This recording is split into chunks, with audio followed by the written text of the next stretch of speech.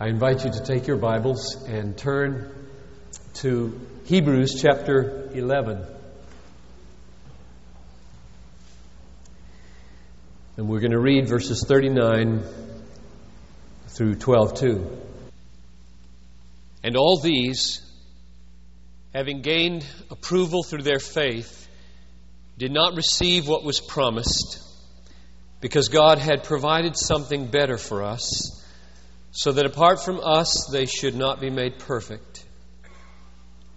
Therefore, since we have so great a cloud of witnesses surrounding us, let us also lay aside every encumbrance and the sin which so easily entangles us, and let us run with endurance the race that is set before us, fixing our eyes on Jesus, the author and perfecter of our faith, who for the joy set before Him endured the cross, despising the shame, and has sat down at the right hand of the throne of God. Father, as I attempt in the next few minutes to unfold these verses, I ask for your help. I pray for humility before the Word. I pray for protection from error in thought or affection.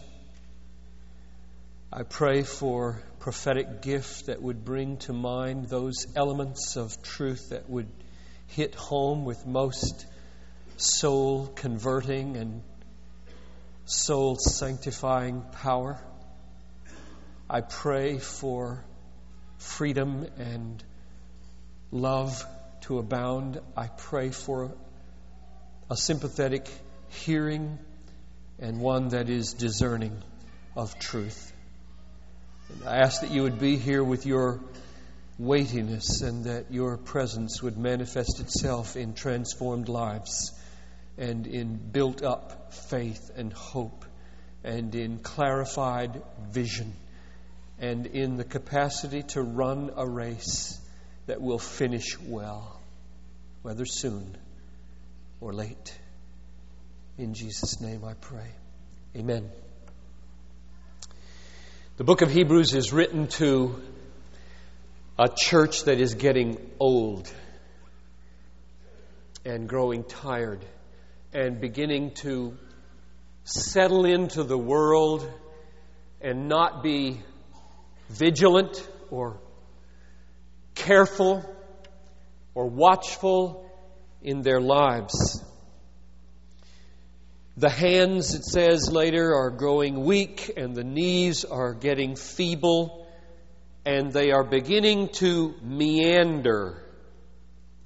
I like that word, and I hate the idea, except in streams.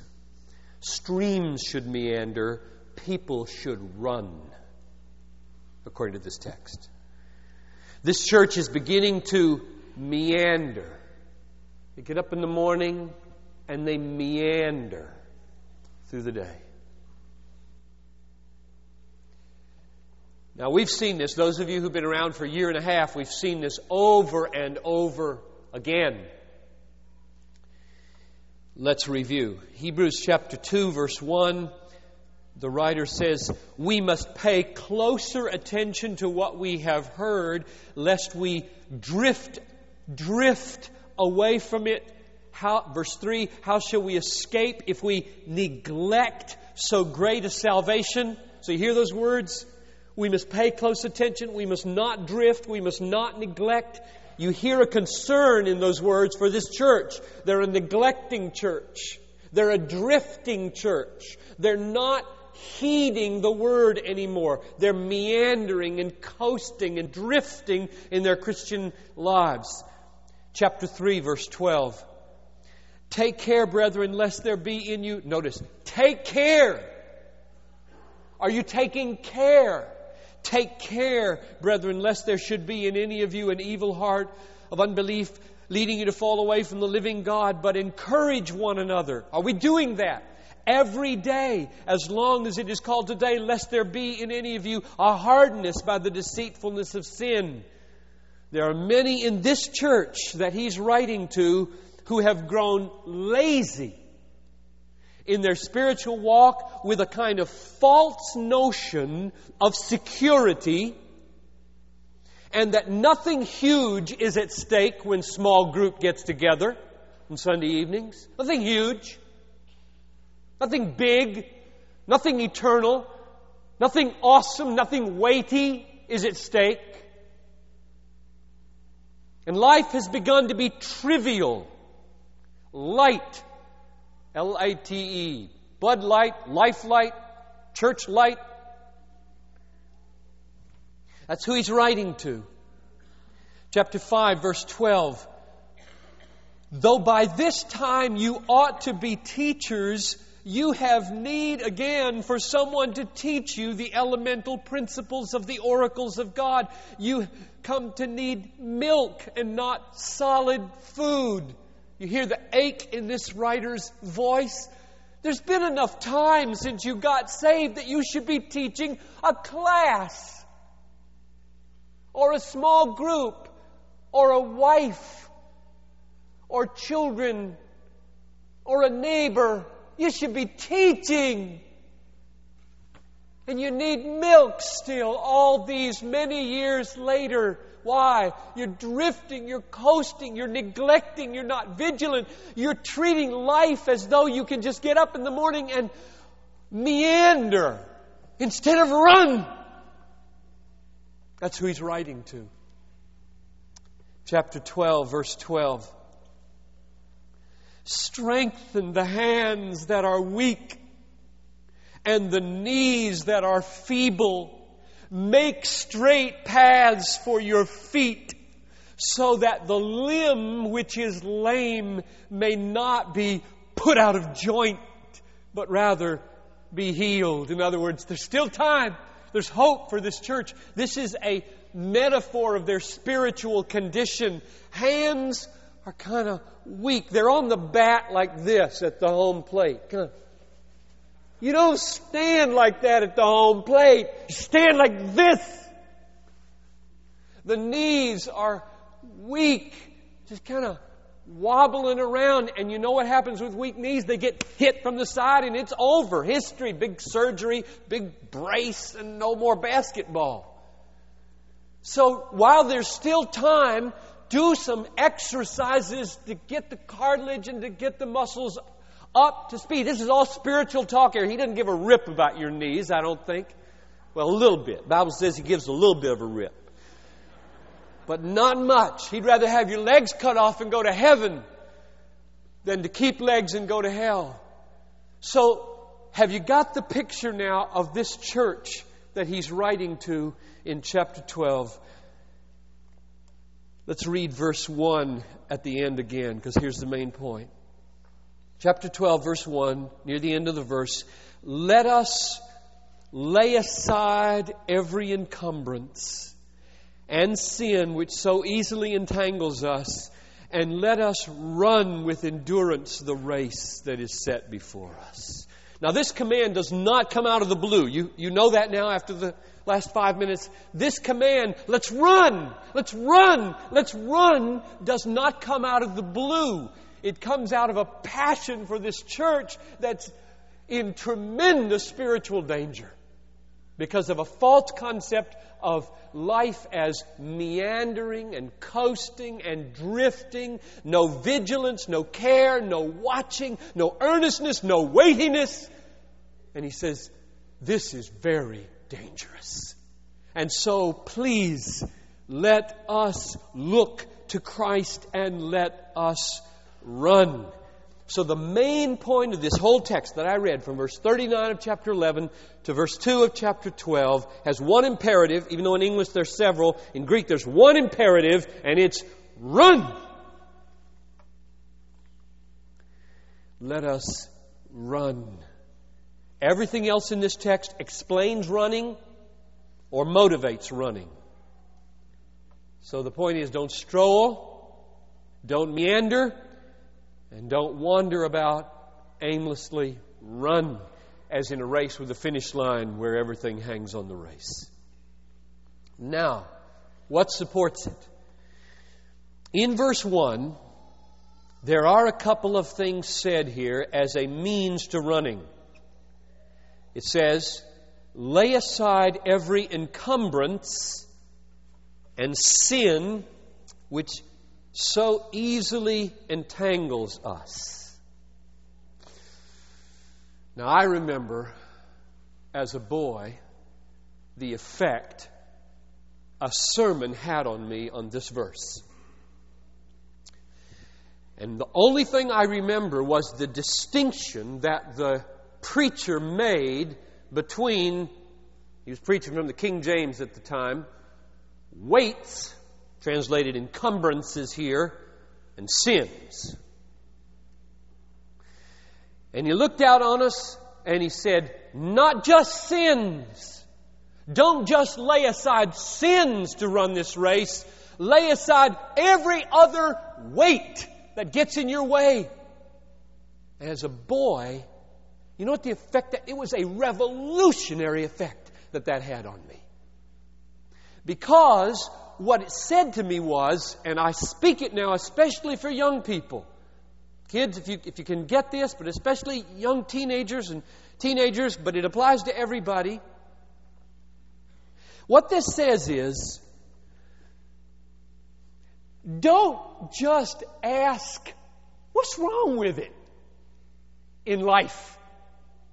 Don't just say about your music, about your movies, about your parties, about your habits, about your computer games.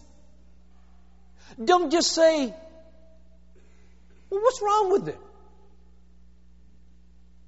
Don't just ask, is it a sin? That's about the lowest question you can ask in life. I'm going to do it if it's not a sin. So tell me, is it a sin to do this? Well, not exactly.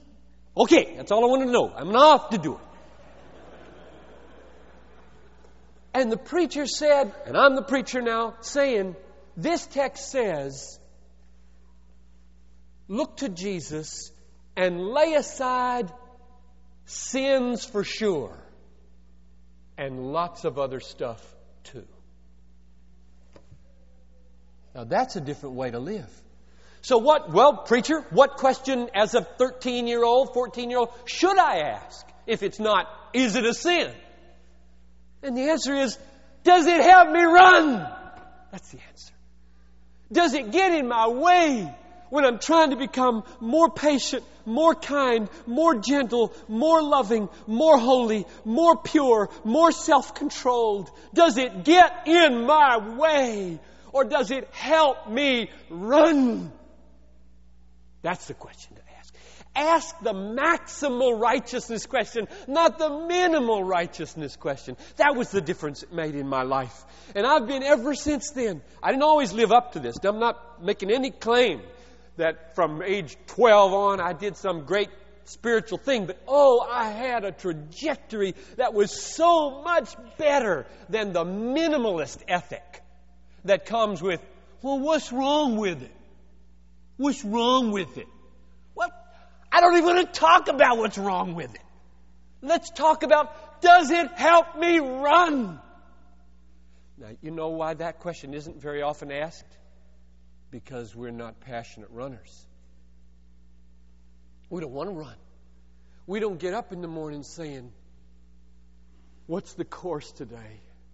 What's the course of purity? What's the course of holiness? What's the course of humility? What's the course of justice? What's the course of righteousness? What's the course of love? What's the course of self-control? What's the course of courage and witness? Oh God, I want to maximize my running today. If you have that mentality about your life, then you'll ask not, how many sins can I avoid? But how many weights can I lay down so that I am fleet-footed in the race of righteousness? Okay? Well, that made a big difference to me. And I hope the distinction there, lay aside not just sins, but lay aside weights and run. Be vigilant. Be earnest. Now, I have a little criticism I have a bone to pick with some forms of psychology. I would say some because I'm not an anti-psychology person. I'm not crusading against psychology. I thank God for godly psychology and people with a God-centered vision for understanding the psyche and the emotion and how things work and helping people get along better. I like that idea. And there are biblical grounds for good counsel when you read Proverbs. But I got a bone to pick with certain things. And one of them is this, and it's relevant in this text. That's why I bring it up. There's a lot of labeling of personality types with the net effect of neutralizing the possibilities of change and the possible assessment of one of these or more as being less biblical than others. See, that's bad. You don't do that in this brand of psychology. You don't pass judgments on categories. You just label them, and then everybody knows their category and proceeds to coordinate their ENTJ and INTP and together. Now, here's my problem. There's a passive kind of person, there's an aggressive kind of person. This is true, okay? Now, you put a label on the passive kind of person and a label on the aggressive kind of person, and now they hear their label and they say, okay, that's just who I am. And they come to a text like this, which sort of fits the aggressive type. Lay aside the weights, lay aside the sins, and run. And the passive type says, well, that's not me. I'm not like that. I'm just not wired that way. I don't get up in the morning and ask about being fleet-footed. I do tend to meander, and that's just me. And at that point, if you cross over the line from self-identification to Bible nullification, you're wrong. Now, it is absolutely true that there are strengths and weaknesses for every kind of personality type. The passive type people have the great strengths of tending not to murmur as much or complain or retaliate, but also often lacking in vigilance, self-control, and the enslavements that come with it.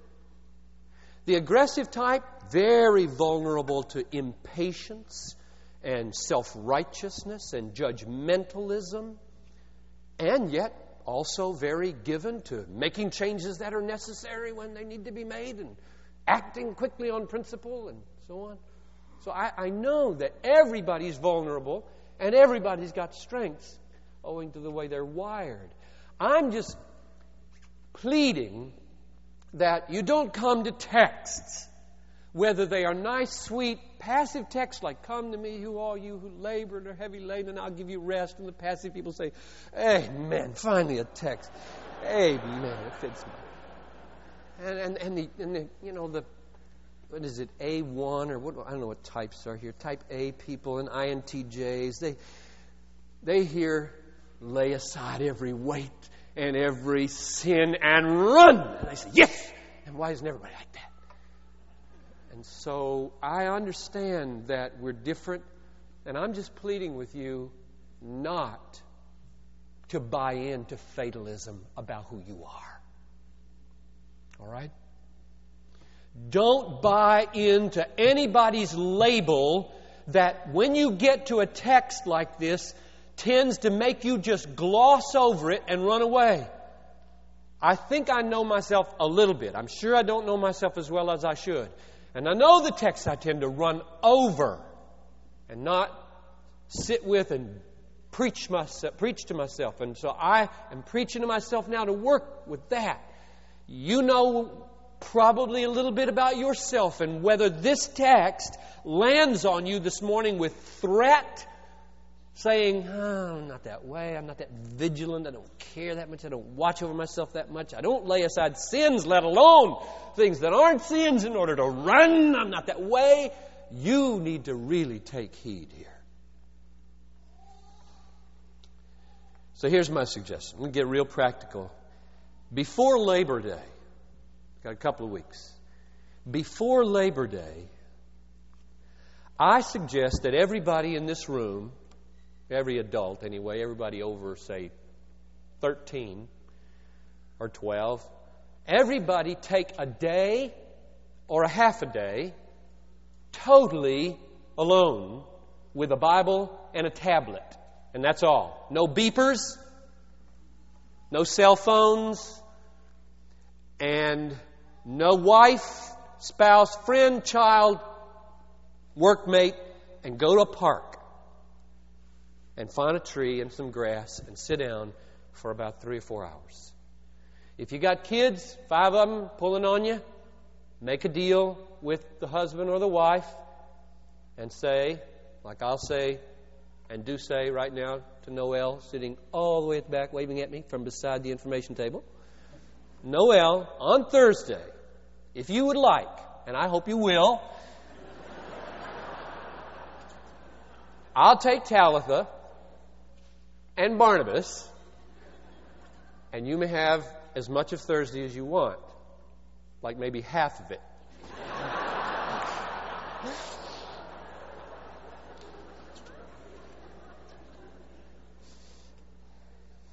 So do that for each other. Now, here's what you should do when you go away with your Bible and your tablet. The reason I'm saying this is because laying aside weights and laying aside sins only happens with a plan. Right now, you're all locked in. You know the things you're talking about. You know what you do. The kind of things that just aren't helping you on the way at all. They're not helping you, but they are so natural. They're so much a part of you that unless you stop, break, step back, write them down. So I put down here, write down the entangling sins. Write down the innocent weights and encumbrances that keep you from pursuing faith and love and strength and holiness and courage and freedom. Write them down. And write down the subtle little provisions for those weights and sins that have grown up to make sure they happen.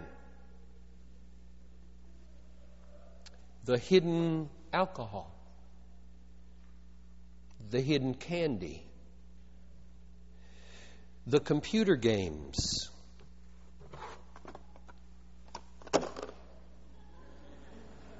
There's a story behind these. I got nothing against... That's an overstatement. I'm not picking on sim games. Sim City, Sim Train, Sim everything. I'm not picking on them. There's a story behind these 2 boxes. Last year, or was it 2 years ago now, one of you came to me with these in your hand, in a brown bag, and handed them to me and said, "Would you hold me accountable and take these away from me? They are destroying my life."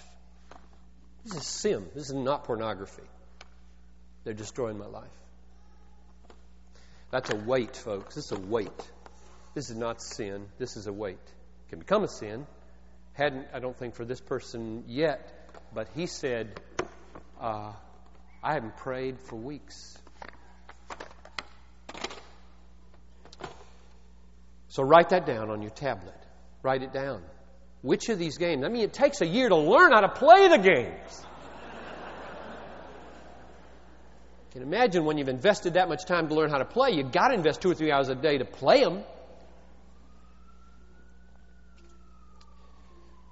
The magazines, the novels, the television, the videos, the pull tab stop on the way home from work. And then after you got it all written down, pray and pray about dismantling these encumbrances in your life and resisting the sins and breaking the old habits. And when Satan causes the thought to rise in your mind, Isn't going to happen. Never has happened. Hasn't changed for 20 years. Not going to change now. Come back at that with biblical truth. This whole book of Hebrews was written for this verse. The whole book of Hebrews was written to back up verse 1 of chapter 12. Big therefore at the beginning of this verse. Therefore run. Therefore, because Jesus is superior over everything, because the new covenant is superior over everything, because His death and resurrection is all sufficient, because He rose from the dead, because He intercedes as our high priest in heaven, because He's coming again to save those who are faithful to Him, everything in this book is written for you. So maybe open your Bible at that point and read the book of Hebrews all the way through under a tree at Lake Nokomis. And plan your run with Jesus this fall. Plan your fall run with Jesus before Labor Day. Plan your fall run with Jesus before Labor Day. Now, let's take a few more minutes and talk about motives. I think we've seen the main point of the command to run, to lay aside weights, but now motivation is what we need from the Bible. Verse 1, since we have so great a cloud of witnesses surrounding us, let us run. So the first motive is this cloud of witnesses. What does that mean? Who are they and what is their witness? Here's my answer to those two questions. They are the saints of chapter 11. The witnesses that have just been described in chapter 11, Abel, Enoch, Noah, Abraham, Sarah, Moses, and all those judges and prophets of whom the world was not worthy are the cloud of witnesses, and the many saints who have died and gone before since then. Well, what is the witness? A cloud of witnesses is surrounding you at Lake Nokomis. You sit there with your Bible in hand and your pad. What is this cloud? Where are they? What are they doing? How is that a motive to plan your fall run with Jesus? The word witness can have two meanings. It can be an act of seeing, I witnessed the event, or an act of telling, I witnessed to you that I did this or that, or I saw this or that. Can do that in Greek, can do it in English. Which is it here? Is it an act of seeing, they're watching us? Or is it an act of telling, they're witnessing to us? I vote B. And the reason is because the word witness, the verb form of it, is used 5 times in chapter 11. And in every case, it is a telling, not a seeing. God is telling them that they are endorsed, or their works witness to their faithfulness. So here's my understanding of the scene here. Let me get the whole thing before you. We're all running a marathon in the Christian life. These saints, Moses and David and Abraham and Sarah and Enoch, they have run the race and they finished it. And they came around and stood on the sidelines as we're running. And as they are there, they're holding out their wounds and testifying about the choices that they made, which we read in chapter 11. And Moses says to us, I did it. By faith I chose against the wealth of Pharaoh. You can do it. You can do it, John. And we leave that portion of Scripture behind as we run by. And David picks up, the adultery won't keep you out. Just ask for forgiveness. I made it. You can do it. And you run by David. And Sarah goes by. Stands there. I was old. It looked impossible. But He fulfilled His promise to me. You can do it by faith. You can do it. That's what the Bible is for. Here's one of the reasons I think that's the right interpretation. Abel, back in verse 4. Look at verse 4 of chapter 11.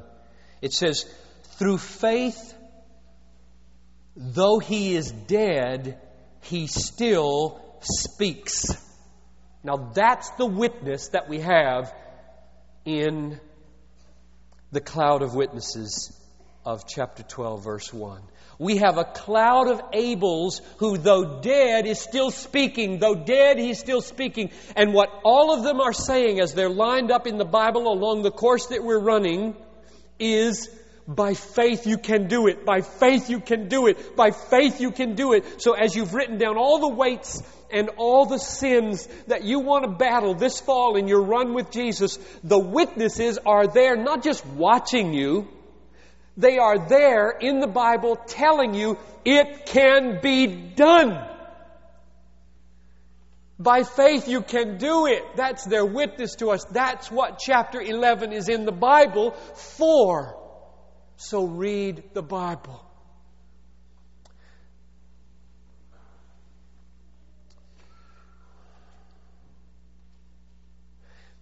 And then, second motive, verses 39 to 40. All these, having gained approval through their faith, did not receive what was promised. That's an amazing statement. All these who died in chapter 11 did not receive what was promised because God had provided something better for us so that apart from us, they should not be made perfect. Therefore, run. Now, do you get it? You get the therefore at the beginning of verse 1? Since none of them obtained the promise, because God had provided something better for us so that they wouldn't be made perfect without us, therefore run. So as you sit there under the tree with your Bible and your tablet, listing off the weights and sins you're going to fight this fall in your run with Jesus, you should think, they didn't get their promise. Why? Well, because God willed that they come into the full inheritance of their promise with me.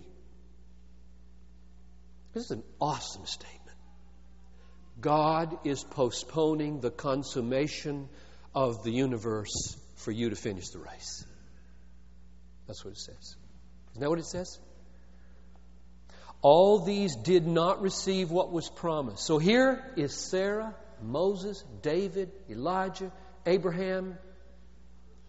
Spirits of just men and women made whole, but no resurrection body yet, no new earth yet, no destruction of evil in the universe yet, no world filled with the glory of God as the waters cover the sea yet.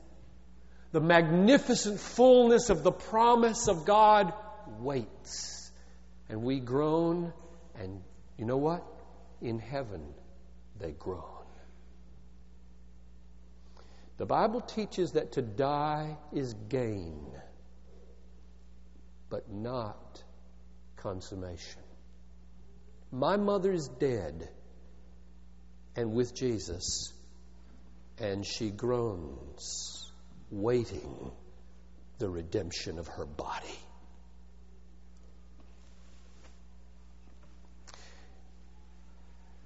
And you know what they're waiting for? You. If that doesn't lend importance to your race this fall, what can? There's a race to be run, and God says, I'm going to bring you all in it together. Nobody's going to get there first. There's going to come a trumpet blast, an archangel's shout, and the dead in Christ will rise first. Then we who are alive will join them, and the consummation will happen together. And everything is waiting for that one great climactic consummation and moment.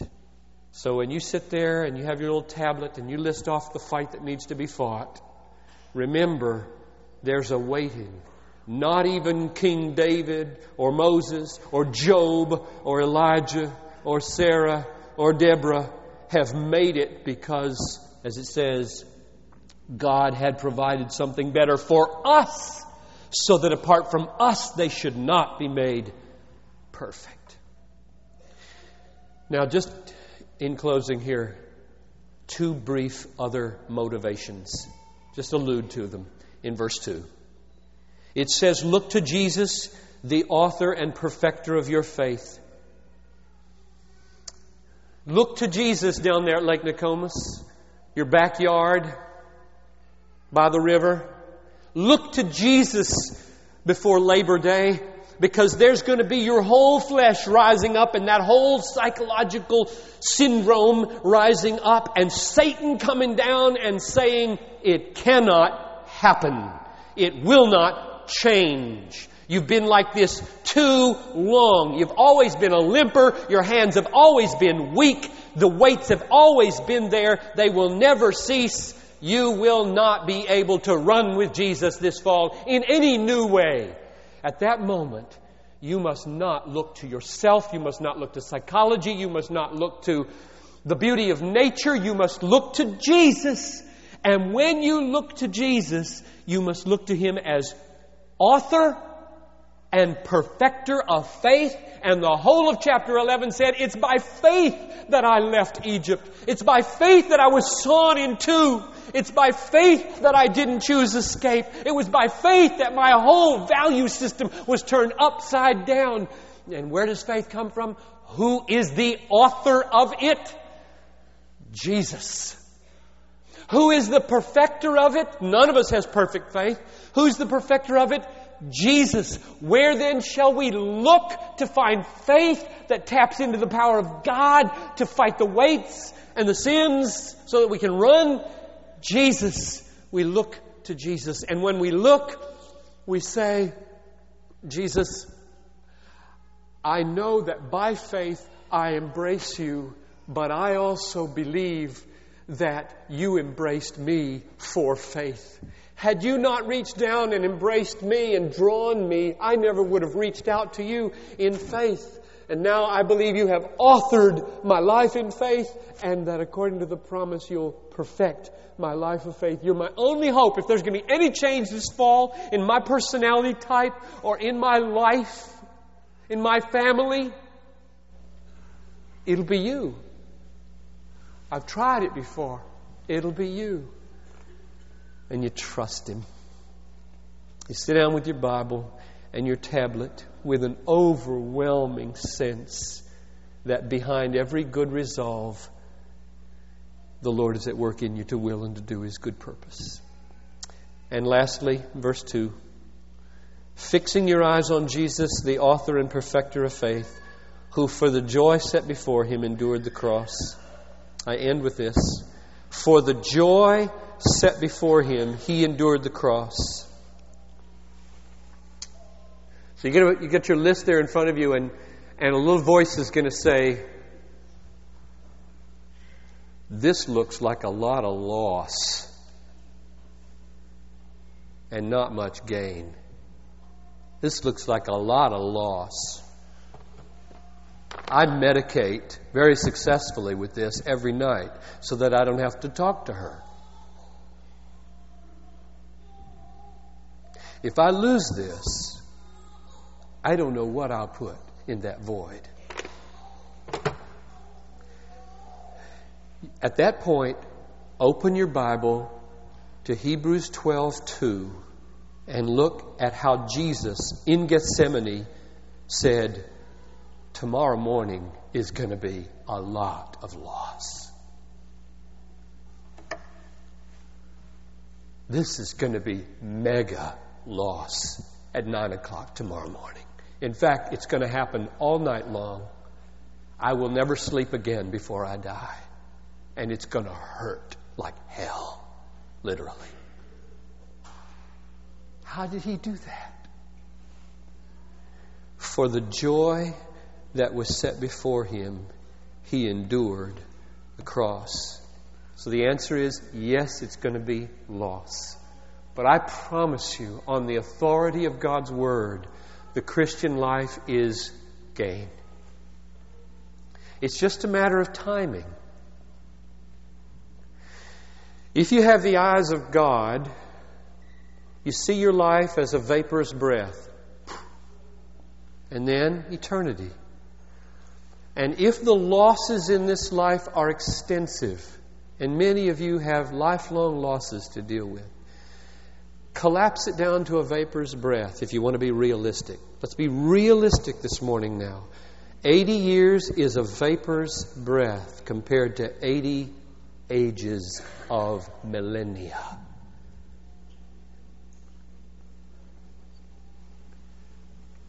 So at that point, say to the flesh and say to Satan, the sufferings of this life are not worth comparing to the glory that is to be revealed to me. And so, I will lay aside every weight, and I will lay aside every sin, and I will run this fall with Jesus. Let's pray. Let the worship team come on up, and after I pray, I want us to sing the last two verses of May the Mind of Christ. Father, we're still before you for just a moment before we pray this song prayer. We want to run the race that is set before us. We have seen what it costs. We have seen the kinds of things that are in the way, and we have seen 3 or 4 very significant motives that you give us. And now, Holy Spirit, I pray that you'd come and work it. Before this day is over, before the small group meets tonight, or before people go to bed tonight, may they have their day picked out before Labor Day, when they will go away and plan their fall run with Jesus. Lord, come and grant us that, even as we sing, I pray.